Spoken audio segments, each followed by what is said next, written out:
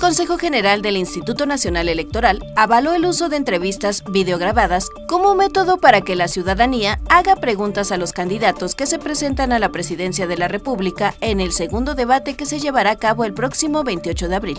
En sesión extraordinaria, las y los consejeros del INE dieron luz verde al formato B, que contempla la grabación de las preguntas ciudadanas en las 32 entidades del país y en 2 ciudades de Estados Unidos, Dallas y Los Ángeles. Se contempla que la grabación de las preguntas se realice del 20 de febrero al 13 de abril y deberían incluir nombre, edad, lugar de residencia y la pregunta a realizar.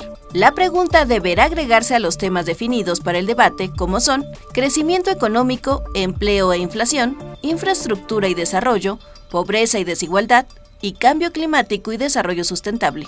Otros detalles a considerar en las preguntas son que deberán ser genéricas, sin dirigirse específicamente a alguna de las personas candidatas, y tener un lenguaje cordial e imparcial.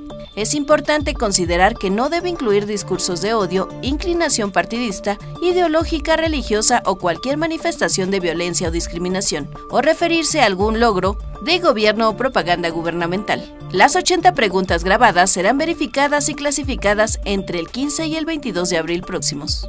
Sigue escuchando información útil en Uno TV.